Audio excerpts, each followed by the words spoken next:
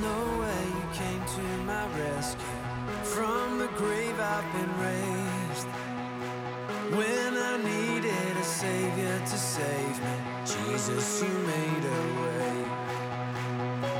I was blind, but these eyes have been opened. Now I walk in the light. Every step on this road I will follow. Jesus, you made a way. You are the way. You are the way. The following message was recorded by The Way in Brea.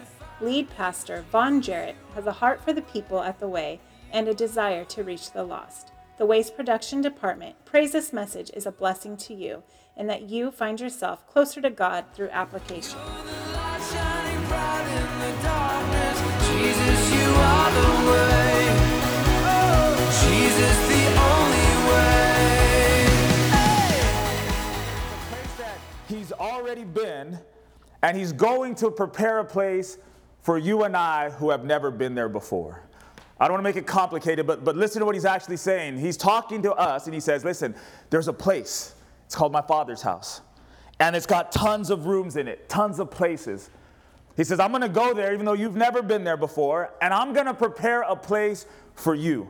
He says, where I am, where I'm going, where I'll be, I want you to be there with me. I'm going to go and prepare a place for you. A missional community should in the same way be making room in a place that we know and that we've been, but others have never been there before, right? Jesus goes to a place he's been, a place he knows. We've never been there. He's making a place for us. He's making room for us. If we are a missional community, we should be making a place, making a room. We've been here. We've served God. We know what it's like to have victory. We know what it's like to be ministered to. We know what it's like for somebody to come and help us when nobody else would help us, right? But we should be making room for others to be able to come to that same place. Yes, that's right. The title of the message this morning is A Missional Community Makes Room. A missional community makes room. A few things I want to share with you. I'm excited about all we have going on, but I just really want us to focus in, if we can, just a few things. Number one is a missional community makes room for new members. A missional community makes room for new members. I have this progression in my mind of what it should be like if somebody were to come into the church, become a part of the church, and what they should experience without having to be told, right? It's one thing if somebody comes into the church and then they tell you, hey, this is what's going to happen first, this is what's going to happen second, this is what's going to happen third, and they're looking for those things, so they're experiencing them. It's another thing that nobody said anything and they're just receiving and experiencing a certain thing. In my mind, this is what that experience should look like.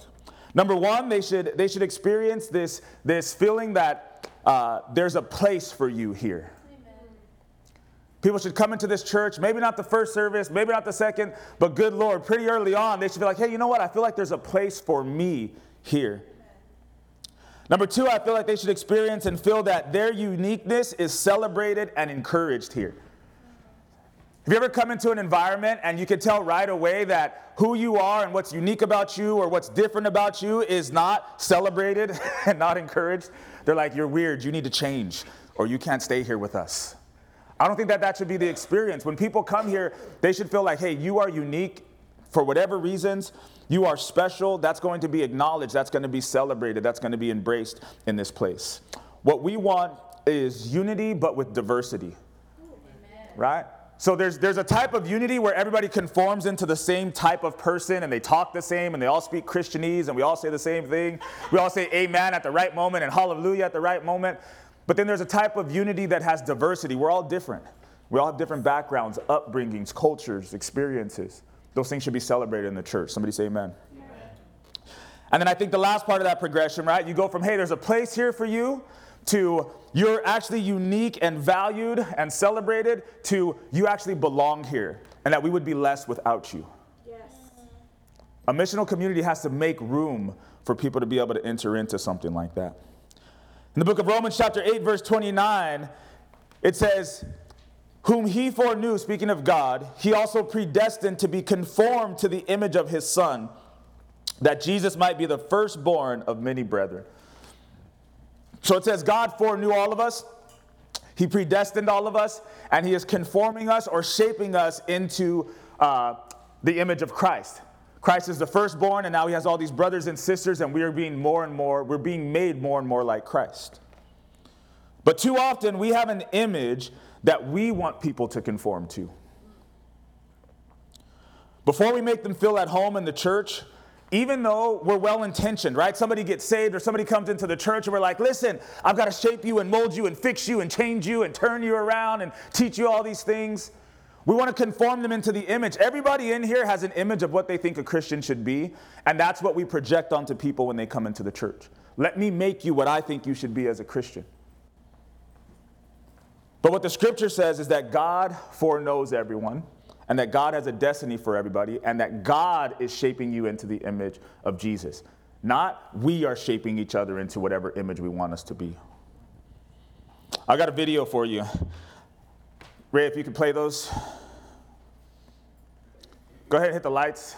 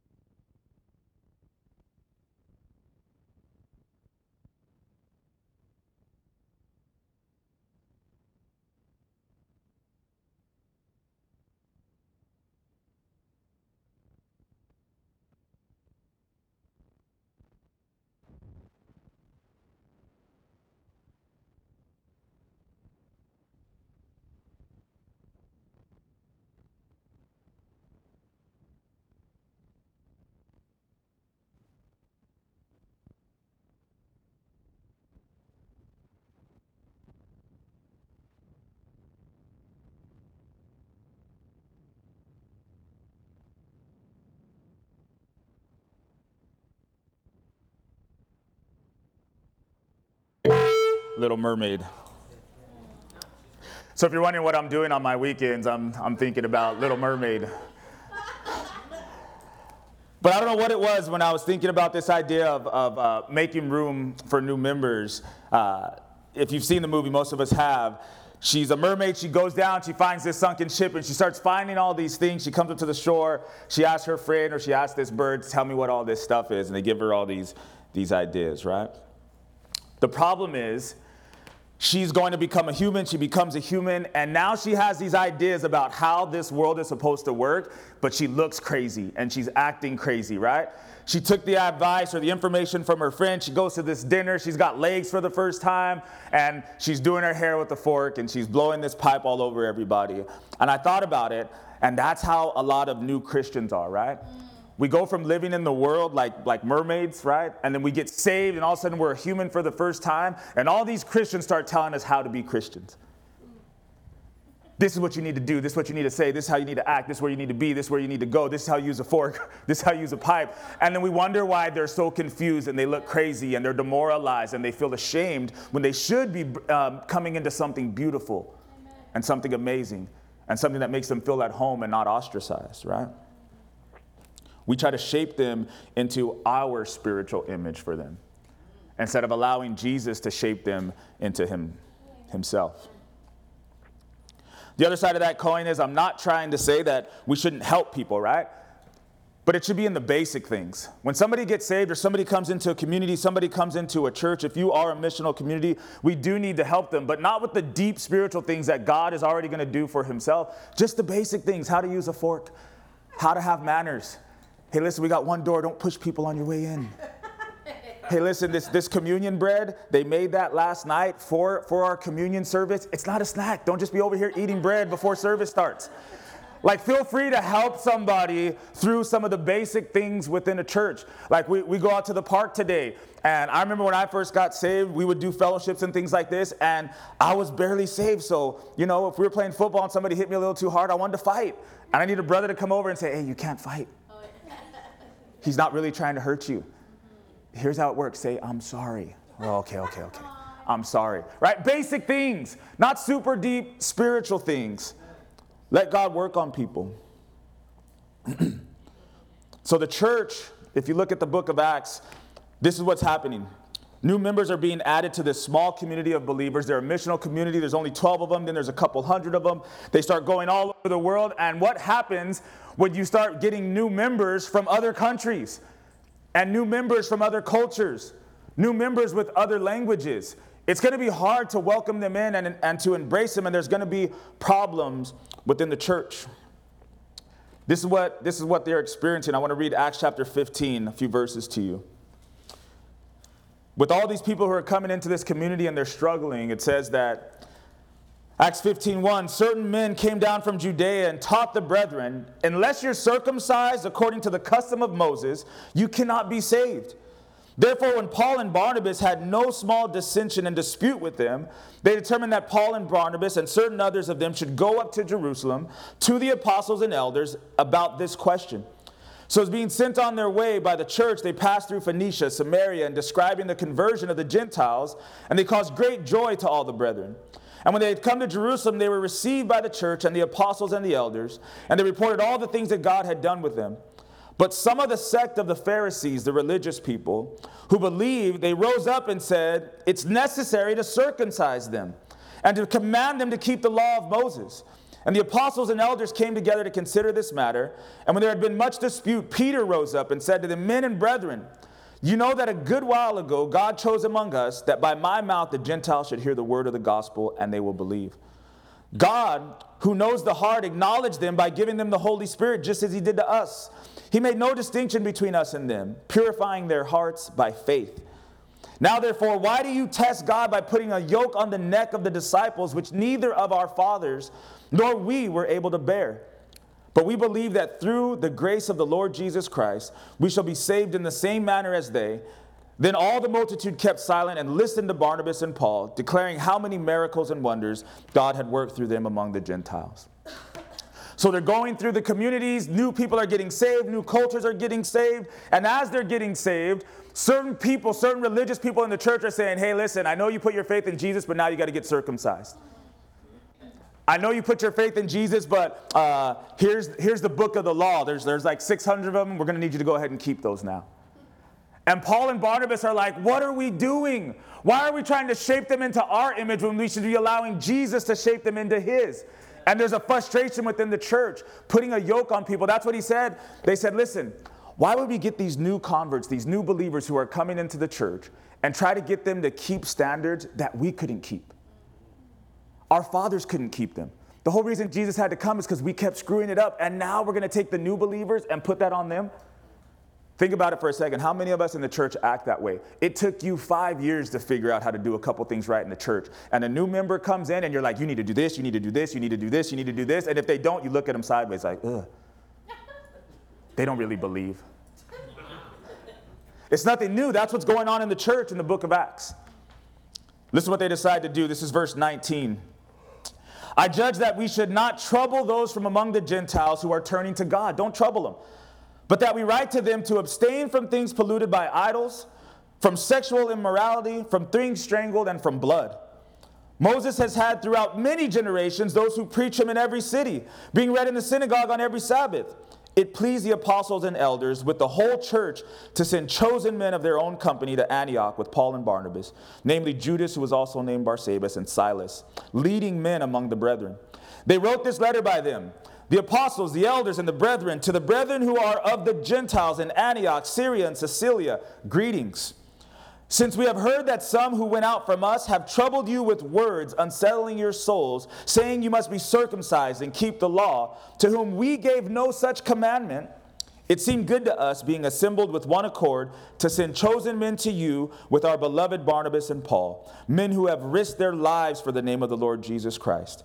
We have therefore sent Judas and Silas, who will also report the same things by word of mouth, for it seemed good to the Holy Spirit and to us to lay upon you no greater burden than these necessary things, that you abstain from things offered to idols, from blood, from things strangled, and from sexual immorality. If you keep yourselves from these, you will do well.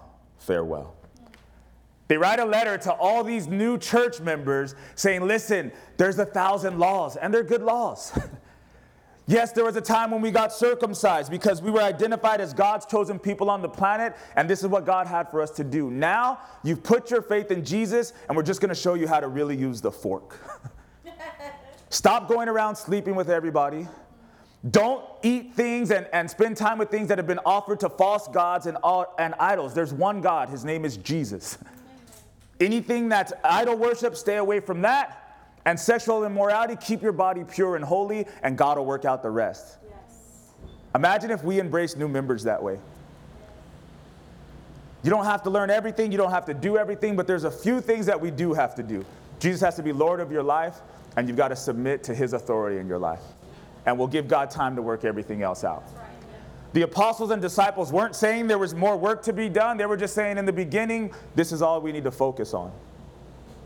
We have to make room for new members in that way. And I want you to ask yourself this morning, if you want to be part of a missional community, is that how you're embracing people? Is that how you look at new people who come into the church and give their life to the Lord? Last week we had a young man, praise the Lord, give his life to the Lord. I've been excited to hear that several people from the church have been in contact and communication with him. But what are we going to lead? How are we going to lead him? How are we going to teach him? Right? Here's a million things. We need you to go ahead and get this right by next Sunday. Or, hey, man, there's a couple things that, look, you're a child of God now that you definitely need to just fight against, and then we'll trust God for the rest. So I want to speak to room makers. If you're here and you want to be somebody who makes room, just like Jesus went to prepare a place, the church needs men and women who are completely focused on preparing a place for other people, right? We talk about ministry. You heard people talk about sweating and serving. So think about it like this. How many of us came in here this morning and said, my goal is to prepare a place for somebody new? It's not for me to get the word. It's not for me to have an experience. It's not primarily for me to enjoy what it means to be part of this church. I want to make room for somebody. It says Paul and Silas said they're risking their lives to go out and make room for people in the kingdom of God. Everybody doesn't have to be that way, but there needs to be at least a few room makers who are focused on it.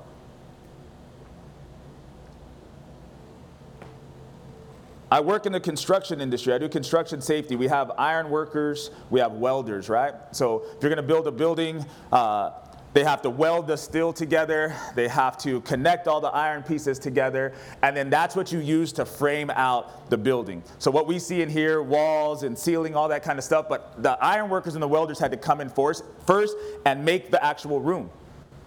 All right? I got a couple pictures for you. Some of you might remember we did this message on planting or building. And it's called trellis and vine.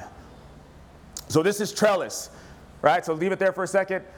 So somebody comes in and this is what the iron workers would do. The metal doesn't just pop out like that, right? They got to take the pieces and connect them and make them in a particular shape, right? So there's another one. The next one, you can shape it however you see fit, right? That's the trellis. The vine is what begins to grow on that, right? So somebody has to make the room, and then the people, right? You guys are the flowers.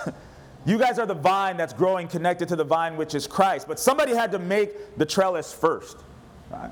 Then the last one, I think we have one more. Actually, we have two more. Right? So look at the structure is there. Somebody made that. And then something is growing on it. And then the last one, Eventually it looks beautiful, right? But how many people in the kingdom are iron workers and welders who are willing to make room, make something for others to grow? Make something that others would have a place to grow.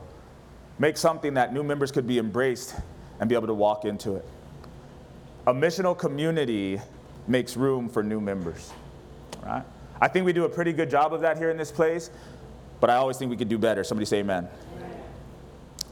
Number 2, a missional community makes room for failure and disappointment. Make room for failure and disappointment. When you're on mission, you're reaching unreached people. You're reaching people who are yet to be saved and sanctified. You're reaching people that don't understand what it means to be a child of God. So we should be expecting some shortcomings. We should be expecting some failure. We should be expecting some people to do things that we wish they wouldn't do. There's a process of coming into the light and the darkness getting out of our lives. It doesn't happen overnight. Somebody say amen. Amen. How many of you have made room for failures in other people? How many of you have done a great job of making room for people to disappoint you?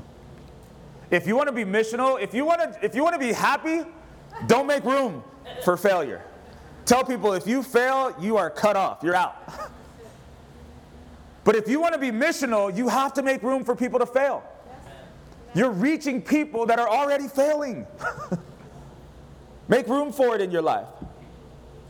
In John 1:4 it says, "In Jesus was life, and the life was the light of men. And the light shines in the darkness, but the darkness does not comprehend it." Think about that for a second. Jesus is amazing. Jesus is the light, right? He shines in the darkness. If there's darkness, when Jesus comes into it, it has to flee. But if somebody is just accepting that light, there's going to be a process of the darkness fleeing in their life. It's going to take time. So we have to make room for what it's like to be half light and half dark in people's lives. Colossians 3:12, I'm going to read it to you in 2 versions. It says, "As the elect of God," that's you. Say it's me. It's me. Say it's me. It's me. Say it's me. You are elected and chosen by God. It says, "As the elect of God and beloved, put on tender mercies, kindness, humility, meekness, and long-suffering, bearing with one another, and forgiving one another. If anyone has a complaint against another, even as Christ forgave you, so you also must do." You've got to go to work and give them water breaks. Right? It's saying they were just talking bad about you right behind Toontown. You heard about it.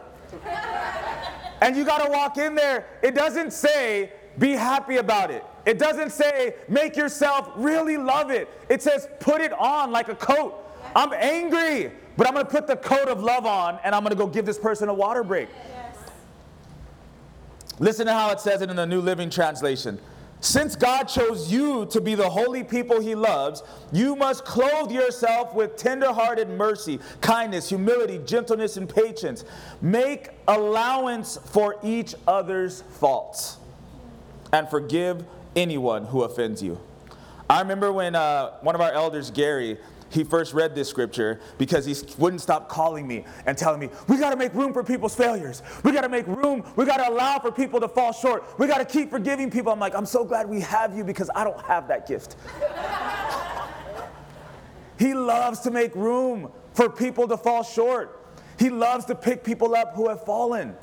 And I'm like, man, I got to put that on. Let me borrow that coat, bro, because obviously it fits you well, but I need one. Can we put up the picture of the trellis and the vine again? Let's do the one where the white one with the flowers kind of growing through however they see fit. So back to the room makers. And point number 1 for new members, we need room makers who are going to build the trellis, right? Like really labor to make places for people. Here, when it comes to making room for failure and disappointment, we need room makers who see beauty in coloring outside the lines, right? See, if it's up to me, I'm like, look, I made you perfect little squares. I'm going to need you to stay in that square.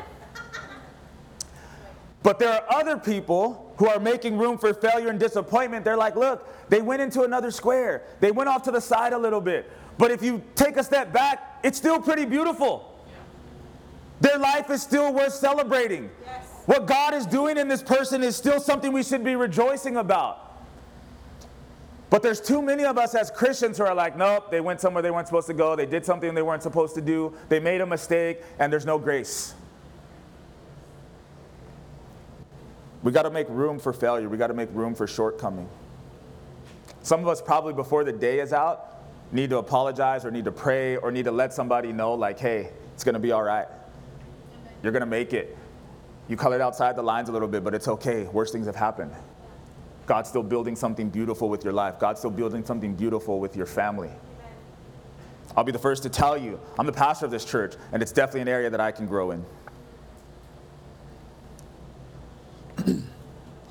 Paul's struggling with a young man. He wanted to be missional, right? Paul's a missionary. He's doing all these amazing things, and this young man comes into the church and says, Paul, I want to be like you. I want to go with you. Let's go for it. And Paul's with Barnabas, and he's not as graceful as we might think Paul would be with this young man. So let me run through the story for you real quick. It's Acts 12 and 13. This is verse 25 of chapter 12, and it'll go into chapter 13. So Barnabas and Saul returned from Jerusalem when they had fulfilled their ministry, and they took with them John, whose surname was Mark, John Mark. Now in the church that was at Antioch, there were certain prophets and teachers, Barnabas, Simeon, called Niger, Lucius, Cyrene, Manaen, who had been brought up with Herod the Tetrarch, and Saul. They ministered to the Lord. They fasted. The Holy Spirit said, separate to me Barnabas and Saul for the work to which I have called them. Then having fasted and prayed and laid hands on them, they sent them away. So being sent out by the Holy Spirit, they went down to Cilicia. And from there they sailed to Cyprus. And when they arrived in Salome, they preached the word of God in the synagogues of the Jews. They also had John, this is John Mark, as their assistant. Now when they had gone through the island of Paphos, they found a certain sorcerer, a false prophet, whose name was Bar-Jesus, who was with the proconsul Sergius Paulus, an intelligent man. This man called for Barnabas and Saul and sought to hear the word of God. But Elymas, the sorcerer, for his name is so translated, withstood them, seeking to turn the proconsul away from the faith. Then Saul, who is also called Paul, filled with the Holy Spirit, looked intently at him and said, O full of all deceit and all fraud, you son of the devil, you enemy of all righteousness, will you not cease perverting the straight ways of the Lord? And now indeed the hand of the Lord is upon you, and you shall be blind, not seeing the sun for a time. And immediately a dark mist fell on him, and he went around seeking someone to lead him by the hand. Then the proconsul believed when he saw what had been done, being astonished at the teaching of the Lord. And when Paul and his party set sail from Paphos, they came to Perga and Pamphylia. And John, departing from them, returned to Jerusalem. Chapter 15:36. After some days, Paul said to Barnabas, let us now go back and visit our brethren in every city where we've preached the word of the Lord and see how they're doing. Barnabas was determined to take with him John called Mark. But Paul insisted that they should not take him with them, the one who had departed from them in Pamphylia and had not gone with them to the work. Then the contention became so sharp that they parted from one another. And so Barnabas took Mark and sailed to Cyprus, but Paul chose Silas and departed, being commended by the brethren to the grace of God. And he went through Syria and Cilicia, strengthening the churches. Paul has no grace for this young disciple. If you read through the book of Acts, John Mark, he had a praying mother. Peter gets out of prison. They're all praying in the house. Paul comes through. He's going on a missionary journey. John Mark says, I want to go with you. Let's go. And they get into some trouble. If you're in this church and you're around me, there's a good chance we're going to get into some trouble. It might be on outreach. It might be at the park today. You never know when it's going to happen. But there's a chance we're going to get into some trouble. I've been pulled into the office just like Sarah was pulled into the office. All right? So this was happening with Paul and this young John Mark, and he's casting out a demon in this sorcerer. He's telling him, you're going to be blind. The guy goes blind. Everybody has all their eyes on Paul and his crew in this city. And when they finally make it out alive, John Mark is like, hey, I know we had planned to go to a couple more cities, and there's a ministry to do, but I'm going to go ahead and go back home to Mama Mary's house. I don't want to do this anymore. Maybe he turned away too soon. Maybe he made a mistake, but Paul had zero grace. Later on, Barnabas is like, hey, let's go get John Mark again and we'll go to the work. And Paul's like, no, I ain't rolling with him. He's a buster. I'm not going to go out here and fight with somebody that's not going to fight with us. I'm not going to go out here and try to do the work of the Lord with somebody that's got 1 foot in and 1 foot out. I don't want to be around that guy. And Barnabas is saying, no, be graceful, be merciful, make room for failure. And Paul wrote most of the New Testament. Nope, no grace. If you look up Barnabas, he had a graceful, loving spirit. And when Paul first came into the community, nobody liked Paul. And you know the only person that stood up for him? Yep. Barnabas. This is Acts 9:22. Saul was increasing in strength. He confounded the Jews who dwelt in Damascus, proving that Jesus is the Christ, like Paul was on fire. And after many days were passed, the Jews wanted to kill him. But their plot became known to him, and they watched the gates day and night to kill him. The disciples took him by night and let him down through the wall in a large basket. And when Saul had come to Jerusalem, he tried to join the disciples. But they were all afraid of him and did not believe that he was a disciple. But Barnabas took him and brought him to the apostles. And he declared to them how he had seen the Lord on the road, he had spoken to him, and how he had preached boldly at Damascus in the name of Jesus. So he was with them at Jerusalem, coming in and going out. Paul, I said earlier that we need to make room for new members. Paul was a new member, and they wouldn't make room for him to come into the church. They said, we don't believe you, we don't trust you, the Jews want to kill you, go do your own thing somewhere else. And then Barnabas says, no, let's embrace him. Barnabas brings him in and walks with him in and out of church every day, taking care of him. You know what Barnabas' name means when it's translated? It means son of encouragement.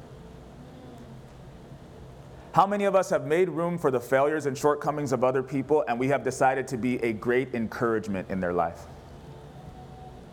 Or is that just for certain leaders? I have a feeling that when God says this, he's saying to the whole church, be a missional community, be encouragers. Watch this. Paul's doing ministry later on. He's talking to his disciples, and this will be the end of this point. Paul's doing ministry, talking to all his disciples. 2 Timothy 4:9, he's telling his disciples, be diligent, come to me quickly. For Demas has forsaken me, having loved this present world, and he's departed for Thessalonica. Crescens went to Galatia. Titus went to Dalmatia. Only Luke is still with me. Get Mark and bring him with you, for he is useful to me for ministry. Paul's changed. Paul's changed his view on John Mark. At first, he didn't want to do anything with him, didn't want to go anywhere with him. And then later on in his life, I think Paul has learned to be a little bit more patient, a little bit more graceful, a little bit more forgiving. Not only does he value John Mark, he's actually asking for him now. I want to do ministry with that guy.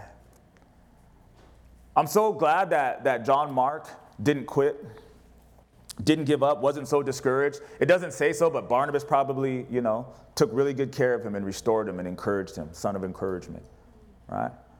To the point where later on, he's fulfilling his destiny. He's walking in the things that God had for him. And Paul is saying, I want that guy on my team. I wonder how many of us, a couple of things, make room for shortcomings and failures, but also be a Barnabas. I don't know how you would make that female, Barnabe. Be a female Barnabas, be a male Barnabas.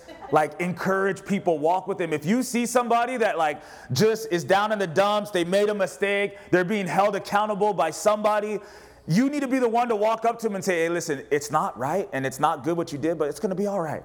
Yeah.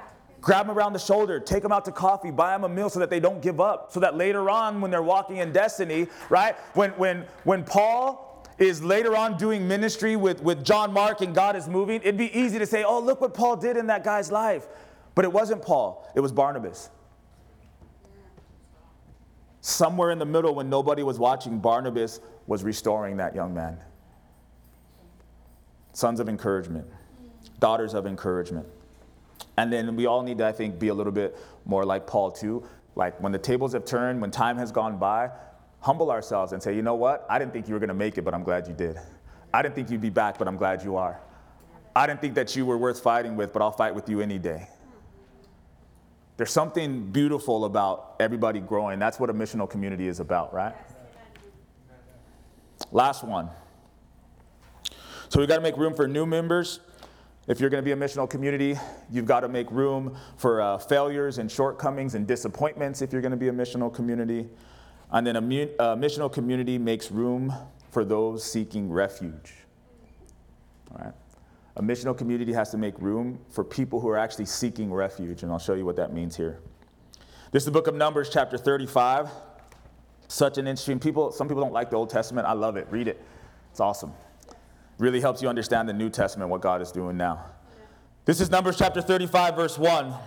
The Lord spoke to Moses in the plains of Moab by the Jordan across from Jericho, saying, command the children of Israel that they give the Levites cities to dwell in from the inheritance of their possession. And you shall also give the Levites common land around the cities. They shall have the cities to dwell in, and their common land shall be for their cattle, for their herds, and for all their animals.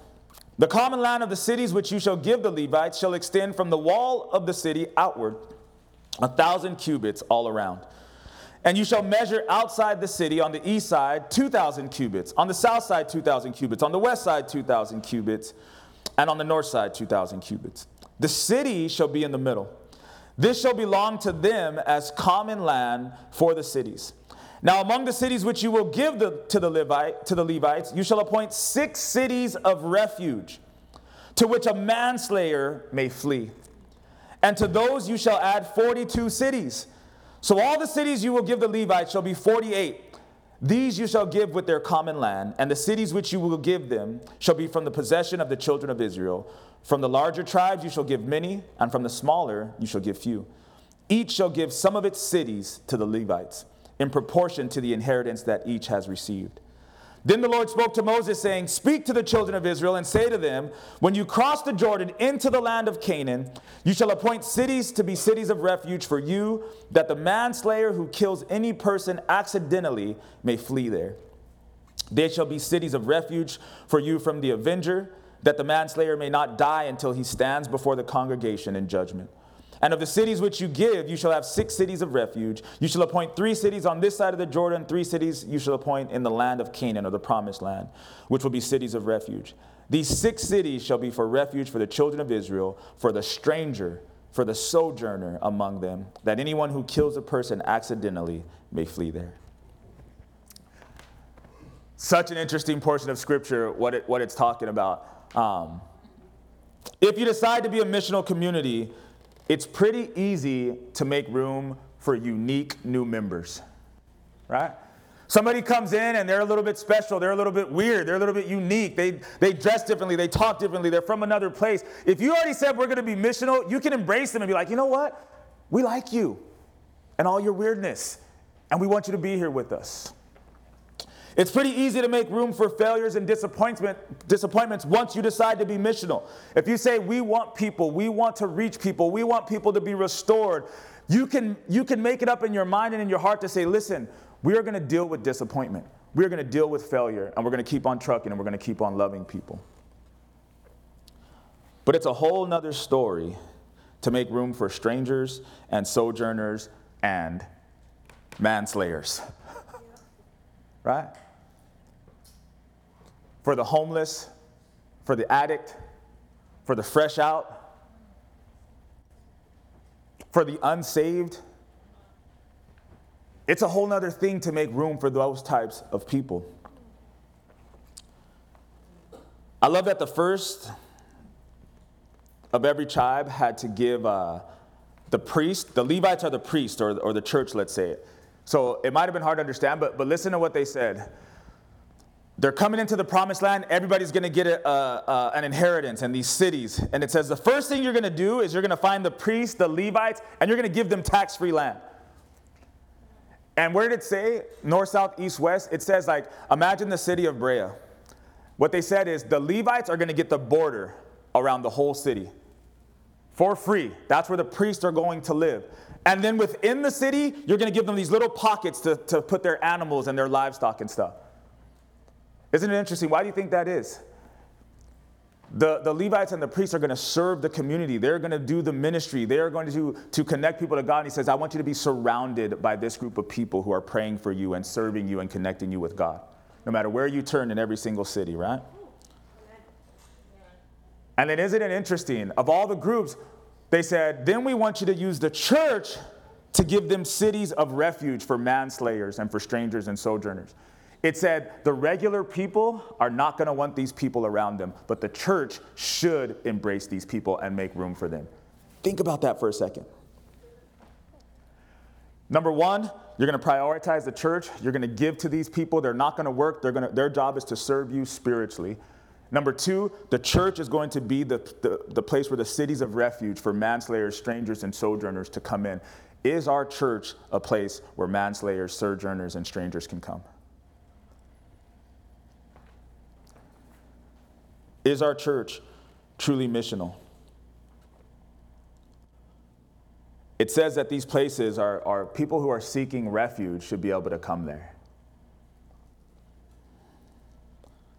Verse 12 said, they're going to be cities of refuge for you from the avenger, that the manslayer may not die until he stands before the congregation in judgment.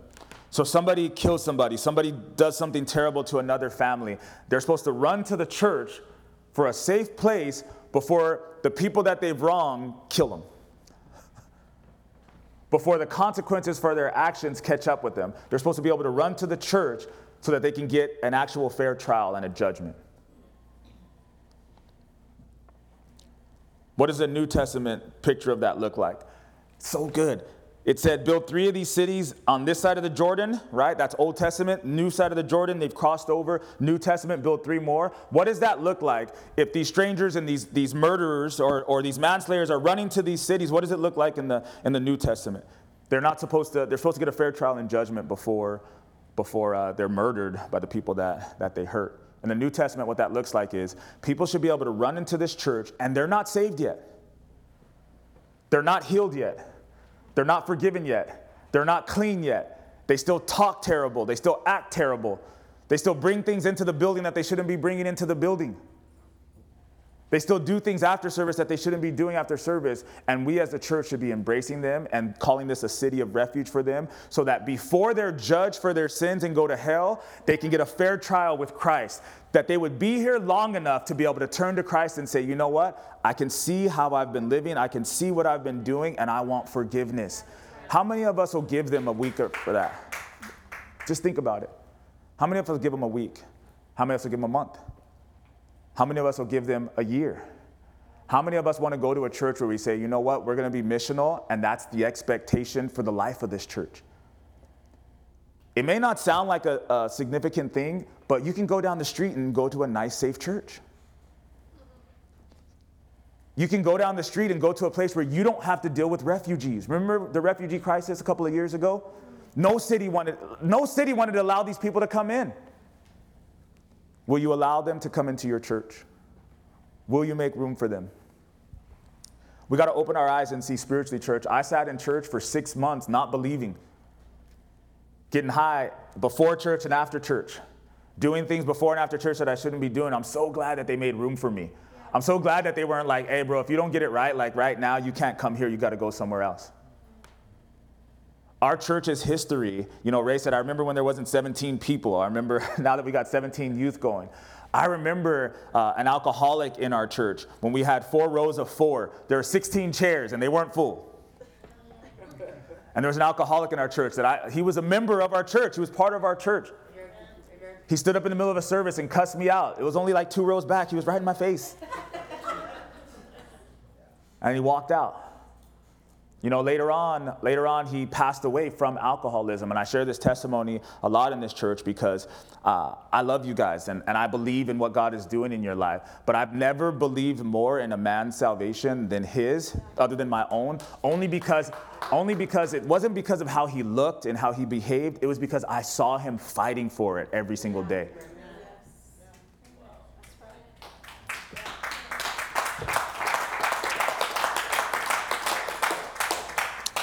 He would do the craziest things and say the craziest things. And then the next day he called me like, hey, we're going to men's discipleship? Yes, dude, I'm going to come pick you up right now. He'd be the one to cuss me out in a service, and then he'd be there early for the next service. Yep, that's right. But I love the fact that as I'm reading things like this and I'm sharing what I'm sharing with you guys today, I believe with all my heart, like at that time, our church was a city of refuge for him. When there was nowhere else for him to go, he was able to come here and be with us. And he wasn't going to be ostracized. He wasn't going to be told to sit in the back. He wasn't going to be told to listen from the foyer or something like that. He was going to be loved. We've got to give people an opportunity and to embrace them and make room for them long enough to where they can see Jesus. And then they get to make a decision. They're either going to give their life to him and be changed and be transformed and not receive judgment, or they're going to go back to the world. But our job is not to force them to make that decision or to push them out if we don't feel like they've done it quick enough. A missional community has to make room for refugees. That scripture in Numbers, it makes this distinction between murderers, right? Premeditated, you knew what you were doing, you knew why you were doing it, and a manslayer who did something kind of like on accident or heat of the moment. They call it crimes of passion, right? And it makes a distinction. It says, if you committed cold-blooded, premeditated murder, you deserve to die. An eye for an eye is what the Old Testament would say. But if you were a manslayer and it wasn't premeditated, it was a crime of passion or an accident, we're going to give you a city of refuge to come and receive a fair trial in judgment. Today, when they look at the New Testament, I think spiritually, we are all not only manslayers, but we are all murderers.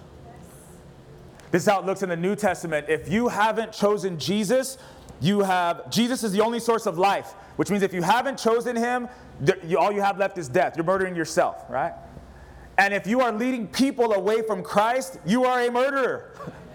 That's it. If you're not leading them to life, you're leading them to death. So in the Old Testament, they're talking about physical manslaughter and murder. In the New Testament, we're talking about spiritual manslaughter and murder, and we're all guilty. Amen. The scripture in Numbers said they didn't know what they were doing, so we got to give them an opportunity to be judged.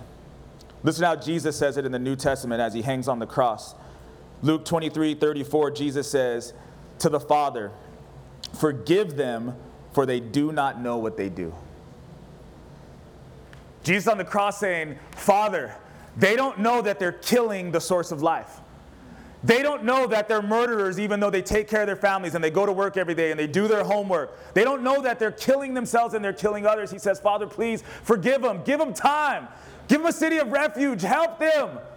They don't know what they're doing. Man, I wish we had that heart when we looked at people in the church who were refugees and they were struggling. Instead of being like, man, get right or get gone, I wish we would say, God, forgive them. They don't know what they're doing. Make room for them, Lord. Make room for them. Peter says it like this. This is the last scripture.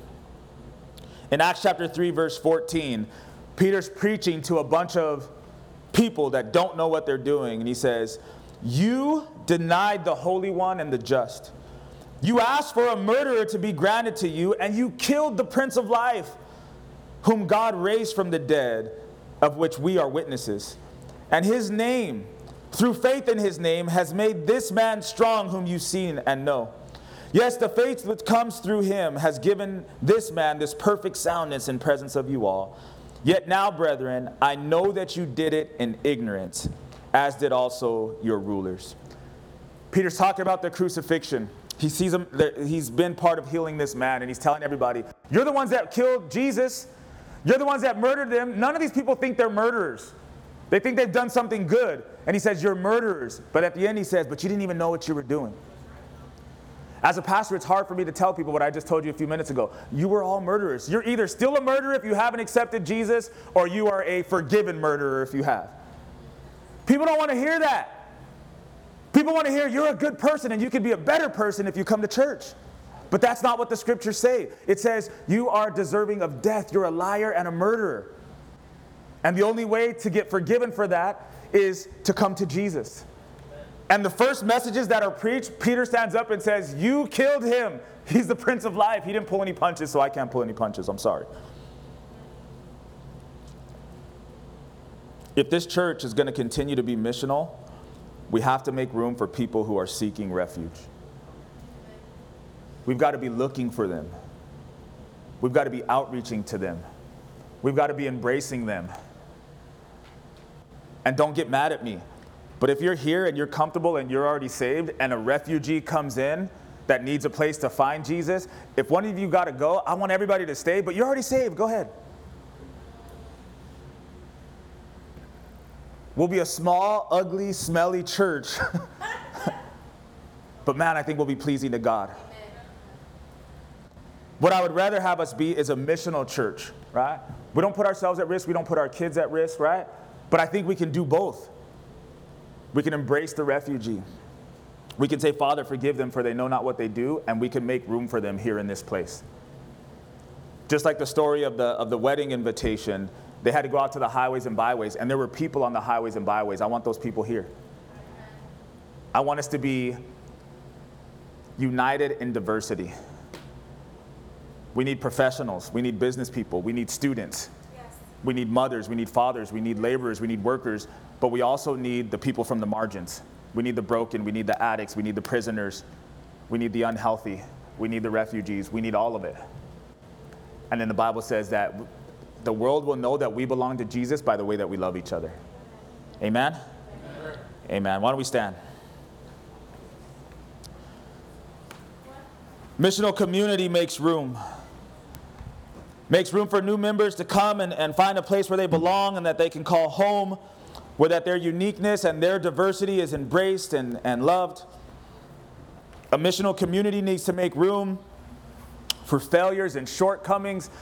Everybody in this room this morning has a failure and has a shortcoming. It's not just something that is early on in our salvation, it's throughout our salvation. I'm not going to ask you to raise your hands and tell us how long you've been serving God, but whoever in this room has been serving God the longest, please believe me, you still have some failures and shortcomings that the Lord wants to deal with. I think we need to do a little bit of business with the Lord and try to deal with those things, but we need to, as a church, embrace and forgive one another as we're dealing with them. Love one another as we're dealing with them. And in the room for those on the margins. Last week I was in New York. I was there for work, but I saw it as an opportunity to go and see a friend of mine, a brother of mine. Many of you know Pastor Ruben Nuno. Him and his wife and their family are missionaries. Amen. You can give him a hand. I love this guy. I got there, spent the night with them till about 1 o'clock in the morning, got back to my hotel, went to work, got off work, went back into the city, spent the rest of the night with them, 2 nights in a row. And I've never met anybody more missional and anybody who wants to get the people who are on the margins more than Pastor Ruben. They did, he met his wife doing missionary work as a youth in Nigeria. He was there for 6 months, I believe it was. They planted into France. They, when they came back and planted here, they were at MacArthur Park in LA, in the hood. They were on the Echo Park in the hood. The man he was telling me like he just sees the margins. And he feels like Jesus was the God that was on the margins and for the people on the margins. And we both talked about it, how he said as he's growing though, he sees that Jesus wasn't just for the margins, he was for everybody. Right? So you need again the stable and the secure and the healthy, and you need the unhealthy and the margins, those who have been marginalized. And to me, that's what a healthy church should look like. And I got to tell you, we were cracking up because he was talking about his wife. He said, man, if it wasn't for my wife, I would never come off of the margins. He says, I need her. Like, she centers me and she helps me. And he said, I haven't seen this guy, but have you guys seen the video where the guy says, I love you, God. Jesus Christ, I love you, God. He had me dying. Pastor Ruben had me dying. He's like, that's where I would be all the time. But Megan draws me back and helps me to go and reach others. And I thought to myself, man, that's the kind of church I want to be, where we can reach anybody. At any time, at any place. And they could come in here, and like we said in the first point, they would say, man, I feel like there's room for me here. I feel like my uniqueness is actually embraced here. And then finally they would say, I belong here. I belong here. I got to tell you, there's not a lot of churches out there. There's good churches, but there's not a lot that want all those people. I want to be a missional community that loves and wants all those people. Why don't you bow your heads and close your eyes. In a moment here, we're going to have our baptism. We're going to have communion time together, but first things first. Heads bowed, eyes closed, if you would. What this whole thing is about is salvation first and foremost. When they were trying to figure out what to tell these new believers about what they should do and shouldn't do and what's important and how many laws, it's because they were just getting saved and becoming part of this new family. But you got to get saved and become part of the new family first. If you're here this morning and you've been thinking about God, you've been asking yourself about what your future looks like and what place Jesus is going to have in it. Maybe you can acknowledge this morning, kind of like a refugee. You've been coming to church and maybe sitting in church, but maybe it's because it's the only safe place, the only place you feel good, or the only place you don't feel afraid, or you're not worried about your life catching up with you, but you know when you leave every time, it's right back to that same place in your heart, in your mind, and in this world. Today, Jesus would say, I want to call you home. I've made a place for you. I've prepared a place for you. Not for the whole church, for you by name. He knows you by name. He sees you. He sees into your heart. He sees into your soul. And he says, are you tired of running? Are you tired of just considering coming to me? Is today the day that you might say, I put all my faith in you, Jesus. I want to be forgiven. I don't want to be judged by the world, and I don't want to have to pay for the things that I did out there. I've come for refuge, but now I want forgiveness. Now I want to be born again. Now I want to be part of your family with all my uniqueness. If that's you, the heads are bowed, the eyes are closed, it's between you and the Lord. Man, I hope that today you would just give everything to Jesus. If that's you, would you raise your hand so that I can see you? We want to acknowledge you. Amen. I see you, young lady. The Lord sees you. Is there anybody else that would join her today? Part of God's family, fully forgiven. You're not a refugee anymore. You're home. Anybody else? Amen. I see you too, young lady. That's two. Can we go for three? Anybody else? There's a place for you. There's a room for you. It's got your name on it. You're not a visitor. It's your home. Anybody else want to put your faith in Jesus? I see you too, young man. God is so good. Amen. Give them a hand. Hallelujah, Lord. God. So to those three, I can promise you this, we won't be perfect. So we're going to need you to make room for our shortcomings and our failures. But I can also promise you that we are going to do our best to keep making room for you. We will not stop until you say, I'm home. This is where I belong. God will work out everything else. The only encouragement I want to give you this morning is to make Jesus not only Savior, but Lord of your life. Yes, right. And then keep yourself pure. Keep yourself pure. Your purity allows the Lord to come in and dwell in that heart of yours, in that mind of yours, and just change and transform. He will do his work. The Bible says that he who has begun a good work in you today, he is faithful to bring it to completion. Lord, I thank you for that young man. I thank you for those two young ladies, Lord God. Your word says that if it wasn't for your Spirit revealing Jesus, that they couldn't even come to you. So I thank you that your Spirit is alive, that your Spirit is active, that what your word tells us can happen and will happen is happening before our eyes in this building this morning, God. Cover them with a hedge of protection, Lord God, but make them fighters.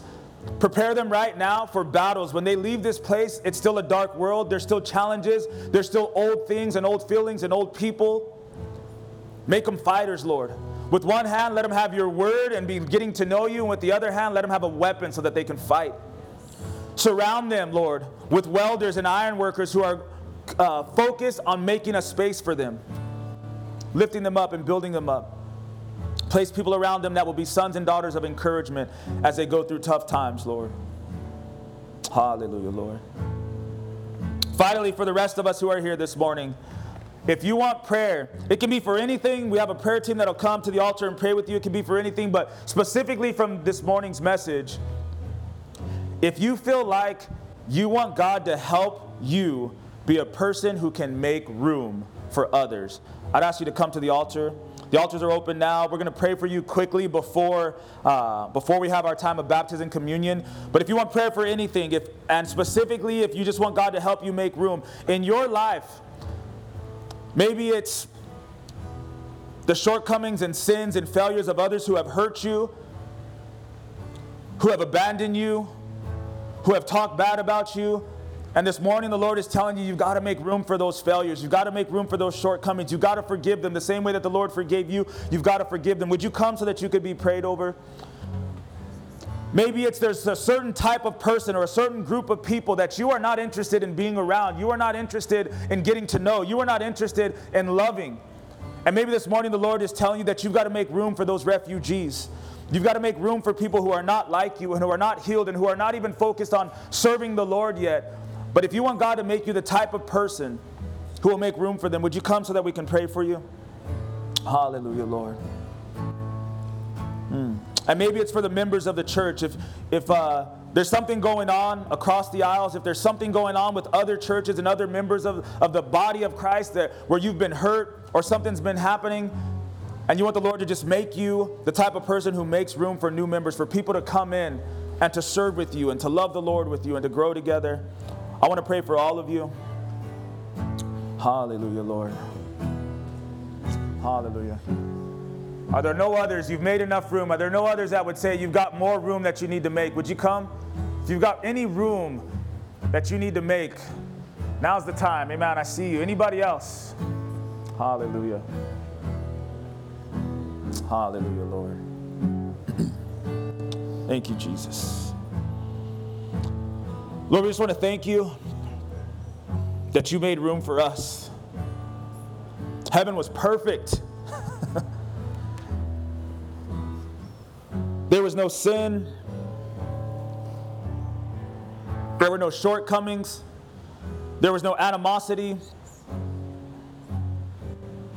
It was perfect, Lord.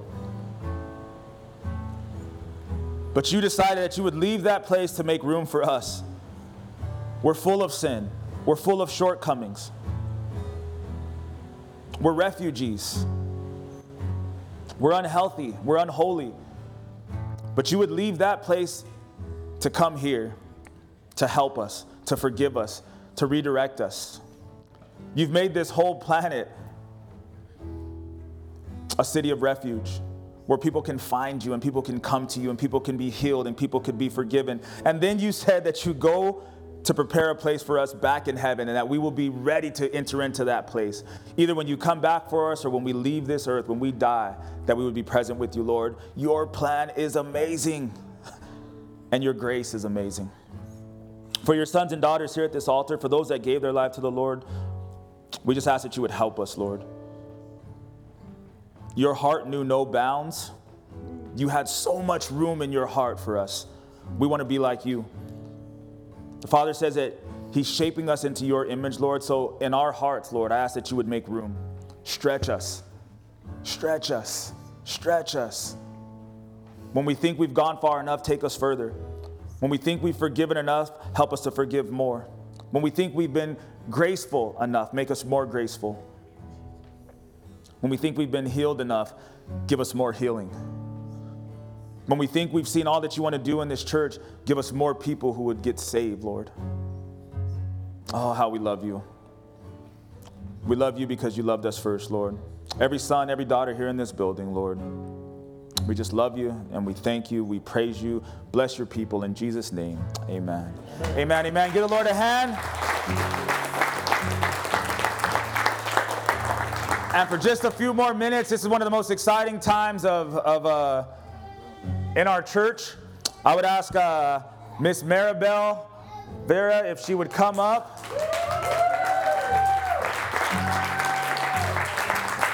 And you can come right over here, Maribel, right here in the front. And anybody that wants to stand with her, we have a prayer team that's gonna gather around you. But anybody else that wants to stand with her, friends, family, you guys can come and gather. You can stay in your seats. It's all good. But we are so excited for you, young lady. Praise the Lord. Wow. So the way that we do baptisms here, we're going to spend just a few minutes praying for you and a few minutes worshiping with you and over you. And then we're going to get you in this water, and one of the elders and one of the leaders that teaches baptism is going to be there with you and for you. But it's a collective thing, so So I would ask that those of you who are here engage. Everybody say engage. Engage. It's you and it's your day and it's what God is doing in your life. But when you become part of a body, when you become part of the family of God, he can't do something for you that it doesn't affect the rest of us.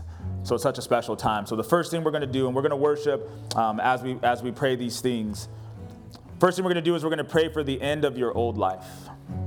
The end of your old life. In Galatians chapter 2, verse 20, says, I've been crucified with Christ.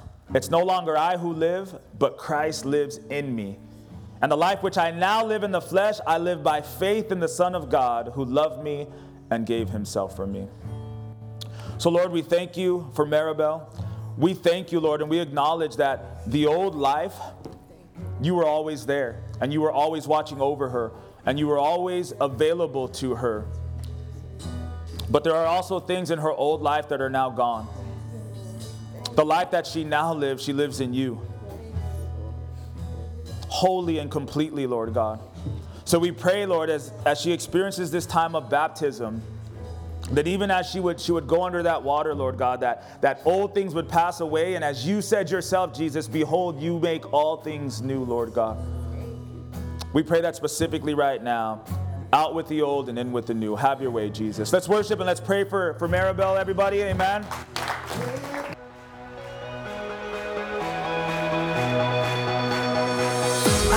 Nowhere you came to my rescue. From the grave I've been raised. When I needed a savior to save me, Jesus, you made a way. I was blind, but these eyes have been opened. Now I walk in the light. Every step on this road I will follow. Jesus, you made a way. You are the way.